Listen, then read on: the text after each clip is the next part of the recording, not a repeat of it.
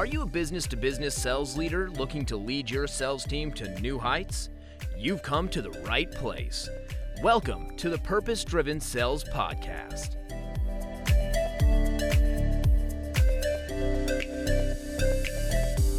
Hi, my name is Josh Sweeney, joined by my co-host Taylor Barnes. Taylor, how are you? Josh, I'm a little emotional. I know you weren't expecting that, but I'm emotional because it is really tough for me right now to build some of these relationships without having a reason to go see my people, having a reason to go see some customers. So I'm just feeling a little emotional. I feel like you could get a little down on yourself if you don't have all those friends to interact with. I know. I agree. I'm very, very emotional when it comes to that. So that leads us to our sales leadership challenge. So we know that events will slowly come back, but how do you build relationships until then? And I think I'm over it. Thank you, Josh. I just needed to get through that. And getting into it, you're exactly right. Now, how to build relationships without events, right? And so let's be clear on what we're talking about with events. When we say events, we mean, organized places that people go to get together, whether it's a simple meeting, whether it's a conference, whether it's a networking event, a chamber, what have you. A lot of people, when they think of the word networking, they go to relationship building. And a lot of times networking and relationship building are going to be at places that congregate with lots of people. And so nowadays, as you can imagine, it's challenging to get a lot of people into the same room together. Conferences have been removed, postponed, meetings are mostly virtual at this point. It's even when you are in person, you have to sit across the table and, you can't shake hands and things like that. So the challenge that Josh mentioned, that events will come back. They will. It's going to eventually come back. But until then, how are you building relationships? So I think, just kind of getting into some of the reasons, I think it's because people really have an issue doing what they know best, networking and relationship building. The history of how they've done that before has been at events with people, with a large amount of folks. And so I think that's one of the reasons that the people have a tough time building relationships nowadays. Yeah, I mean, so many people think about events as just this thing you're showing up to listen to. But most businesses get so much from events and have lost that, right? You get the networking, you're doing dinners, you're using, and more specifically, given our sales topic, I mean, you're using those to network with clients. Anytime you fly out to a conference or event, you use that as a reason to reach out to other prospects and go visit them locally, because you're like, hey, I'm going to be in New York, in your area. I'd love to get coffee while I'm there. I'm only going to be there for these times. Those work. So you use them to create other relationships and sell more, visit partners, upsell. There's like all kinds of things that go into events more than just the event that affects how we sell, and how sales leaders work with their people. Yeah, you're exactly right. How many times have you heard that you go to a conference? Well, that's just the reason to go. Right. It's not like you're going because I need to be there at 8:01 to 6:01 p.m. I mean, you just say the entire thing because I'm getting so much out of the conference. And, not to crap all over conferences. There's a lot of great ones out there, but to your point, there's so many other reasons. There's when we go out to conferences, for instance, we have specific targets of people, specific targets of organizations, and we want to have sidebar with them. We want to get to know them, learn about their struggles, learn about what they're seeing there in the marketplace. Or, if we're in a city where we've got a lot of prospects and we're going to a conference that's in downtown, well, we want to make sure that they know that we're in town so we can go see them to eventually build a relationship. So these events go way more than just the actual event itself. It's all the side effects of what happens because of the event. And I think when people are not able to do a lot of those things, they find it very challenging to either enforce or build or expand on the relationship that they either have or that they want to build. Yeah, I mean, there's just so many things that go into those events and that help build those relationships, like you said. I know, we worked with a client and did a private event dinner.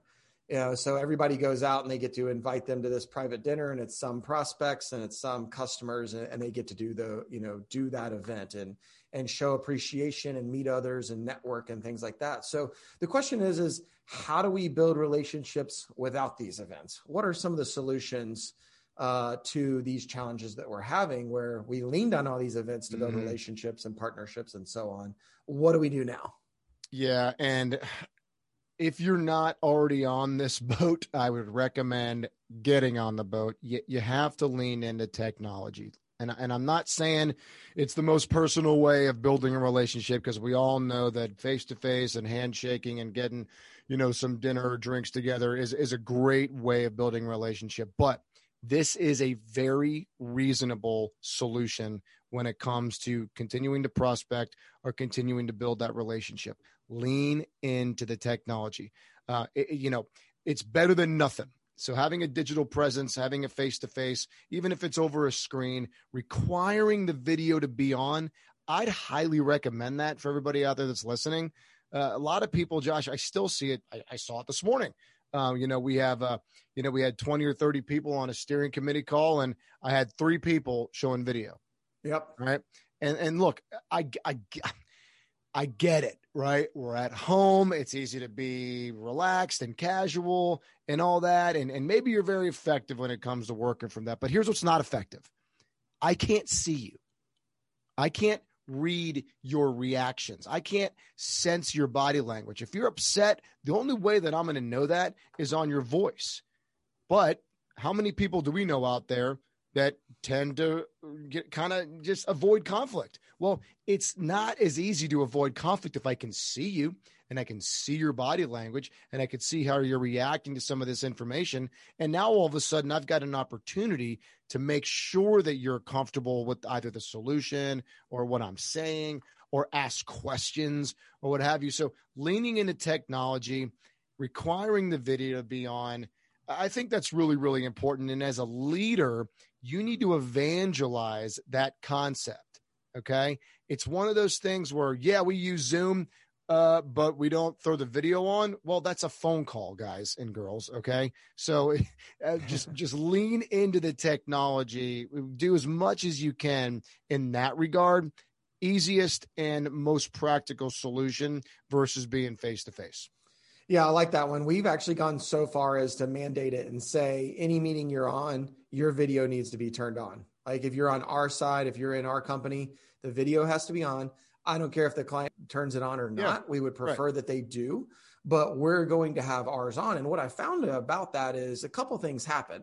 One is we'll have prospects get on and say, oh, well, I just thought this was a phone call. I'll be like, no problem. We just like to, have these face-to-face conversations if you're available to turn your video on. The other thing is by turning yours on, it oftentimes makes them feel like they need to turn theirs on. Yes. So it's a little bit of this subconscious factor where it's like, oh, well, I went ahead and turned mine on. If I get on and it's not on, they easily go, theirs isn't on, mine's not on. We're having a phone call, right? We're just doing it over Zoom. And that doesn't create a better relationship. Like you said, we read body language, relationships. People talk to each other more politely and communicate better, when they're in front of somebody, even if it is digital, when I can see somebody, there's all kinds of factors that happen. So we just went, like you said, lean into the tech, figure out how you can use it to build the relationship instead of just execute the action. I don't need to just execute the action and present this data to you. I need to do that and build a relationship with you. So if I can talk to you and I can be excited about things and I can show excitement on that Zoom meeting and still be passionate, and they can see my passion, it's going to go a long way. Yeah. I really like, I was just kind of laughing to myself. I mean, I will tell you that I bet, and luckily lately we haven't really experienced too much of this, but everybody has been involved in that escalation call where that guy and the other girl on the other end is a hothead and they're screaming. I will promise you it is harder for them to do that if they can see your face. Okay. So if you want to maybe give them the ability to soften the blow, turn on a video. That's a really good hack, Josh. I like that one. Oh, yeah.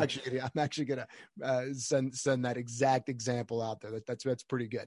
Yeah, there's definitely an escalation there, right? Like when you see the people it's a big social media thing, right? Like people wouldn't say that on social media if they were standing in front of you. Exactly. Right? And then some people soften that up. It's like that's the most extreme version. And then you got the phone where people can't see you. Mm-hmm. But then when they can see you is normally when they are their most composed self.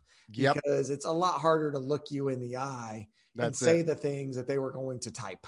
That's right. It's a horrible human nature distinction, but it is what it is. But it's exactly right. There does something to the relational circuits in your brain when you can see a human being. Trust me on that one, guys. That comes from a behavioral scientist, which I've learned a lot about recently. That's very important. Put the video on. I guarantee it will help.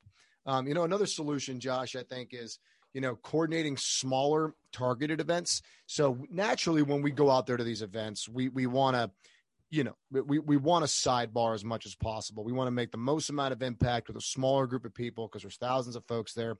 Pretty tough to make an impact of all 1,000. So you go there, you target your specific amount of people. Well, there's no reason you can't do that, potentially with technology, right? So you could coordinate smaller targeted events and increase intimacy. I mean, and this doesn't all have to be about business, guys. It doesn't. People tend to use like the Zooms and the Teams and the WebExes strictly for business. Well, look, how about you tell somebody at 5:00, hey, here's a Zoom invite, bring a drink. Here's a Zoom invite in the morning, bring a coffee and just talk and get to know each other. And you can really increase the intimacy the smaller that you get. I know we've all been on those Zoom invites and those teams where you've got 50 and 60 and 70 people and a billion little faces all over your screen. Look, those are effective when it comes to creating mass messaging, marketing, etc. But as a sales leader, as a sales individual, if you are trying to increase your efficiency or your effectiveness within a smaller group of people, well, bring 2 to 3 folks onto a meeting like that and maybe make it a little bit, just be creative with it. It doesn't have to be all business and prospecting. It could create, you could create some intimacy by having a coffee, having a drink, and, just kind of being together, for lack of better words, virtually. Yeah. And a lot of the events, were large events or many people, things like that. And what we found is like we switched over, we do an event called Founders and Brews, where once a month founders get together at a different local brewery. And even though like we're in this COVID situation right now, we found that there's a lot of these places that have outdoor patios. They're taking a lot less people in so we can spread out. They're giving us, a table that used to fit 20 is now for 10. And there's a certain number of people that, are ready to get out, right? They've already been through it. They already have antibodies. They're willing to wear a mask, but they want to get out because they need some human interaction. There's all kinds of middle ground. And so we ended up just coordinating our own event, whereas we would have leaned on many other events that we went to before, like Technology Association of Georgia or the Chamber of Commerce and any other thing that we would have gone to and attended. And we had to say, well, if those aren't happening, what can we do? What can we do to continue to build relationships? And smaller, more intimate events where people feel safe, was just another option for us. Yeah. And so the other thing that is a solution to the relationship building, I think is one thing that's near and dear to our mission is as a salesperson, we want to create what we call reasons to engage. So what are we doing to build the relationship and provide those people a reason to engage with us? Can we bring them a book? Can we mail them something? Can we invite them one of these small targeted events? Can we do, instead of a webinar, can we do a digital panel? Can we find ways that we can engage them in a relationship other than just to try to sell them or close them? And so those are just other unique ways that we're looking at to start the relationship and build better long-term relationships in lieu of what we would have done with events. It's a great call. Or having a reason to engage, and maybe a shared reason to engage. One of the things that I've seen recently is, especially in the B2B world, is around, potentially a great book or an article that, hey, would you like to read this together and then come back together and then just bounce some ideas off each other? Would you like to, read this book? Let me know your thoughts are. Here's what I got from it. And, here's whatever it is. And now you've got a reason to engage and just again, to kind of virtually hang out. People tend to really lean into, well, the reason that I engage is to make a sale. The reason that I engage is to further along this opportunity to get from 50% to 90%. And look, I agree that we have a goal of converting deals. Okay. I get it. But what I will say is that is a transaction. And if you build your relationship based on transactions, that's very, very short term. You're going to have to find a way to engage and get creative, because your relationship needs to be considerably more than a transaction, or you're going to have a very tough time in sales. Because you're going to have to find a new person every time and a new transaction every time. And that's just not going to be it. So make sure that you're finding creative ways to engage, and then create a reason and a platform and a time and a whatever it is to get together and do that. That goes without saying. That will always build the character of your relationship. And I know I've said it on this podcast before, character will always outweigh circumstance. So if you're having an issue or an escalation or a supply chain problem, or, you didn't get something approved on time, whatever the situation is, if they go back and remember your character, which they will only learn about through engagement like this that we're talking about, well, they're going to be like, well, I know Josh, I know Taylor, I know John, I know Christine, and they are good people, and I'm willing to give them another shot. I'm going to give them some grace. I'm going to give them, or I'm going to hear their side of the story, instead of that transactional person who said, I'll get it there tomorrow. They don't know them. And all of a sudden they just fired the brand new vendor. Right. It's one of those things where character will always outweigh circumstances, and finding reasons to engage like this without events. I understand that they're more challenging, but it really needs to come down to how creative and how willing are you to engage in different ways to make sure that you're continuing the relationship building. Most definitely. So with that, we have our final question to our sales leaders and listeners out there. And it's, what are you doing to proactively build relationships without events? And this has been Purpose-Driven Sales with Barnes and Sweeney. Now go lead on purpose.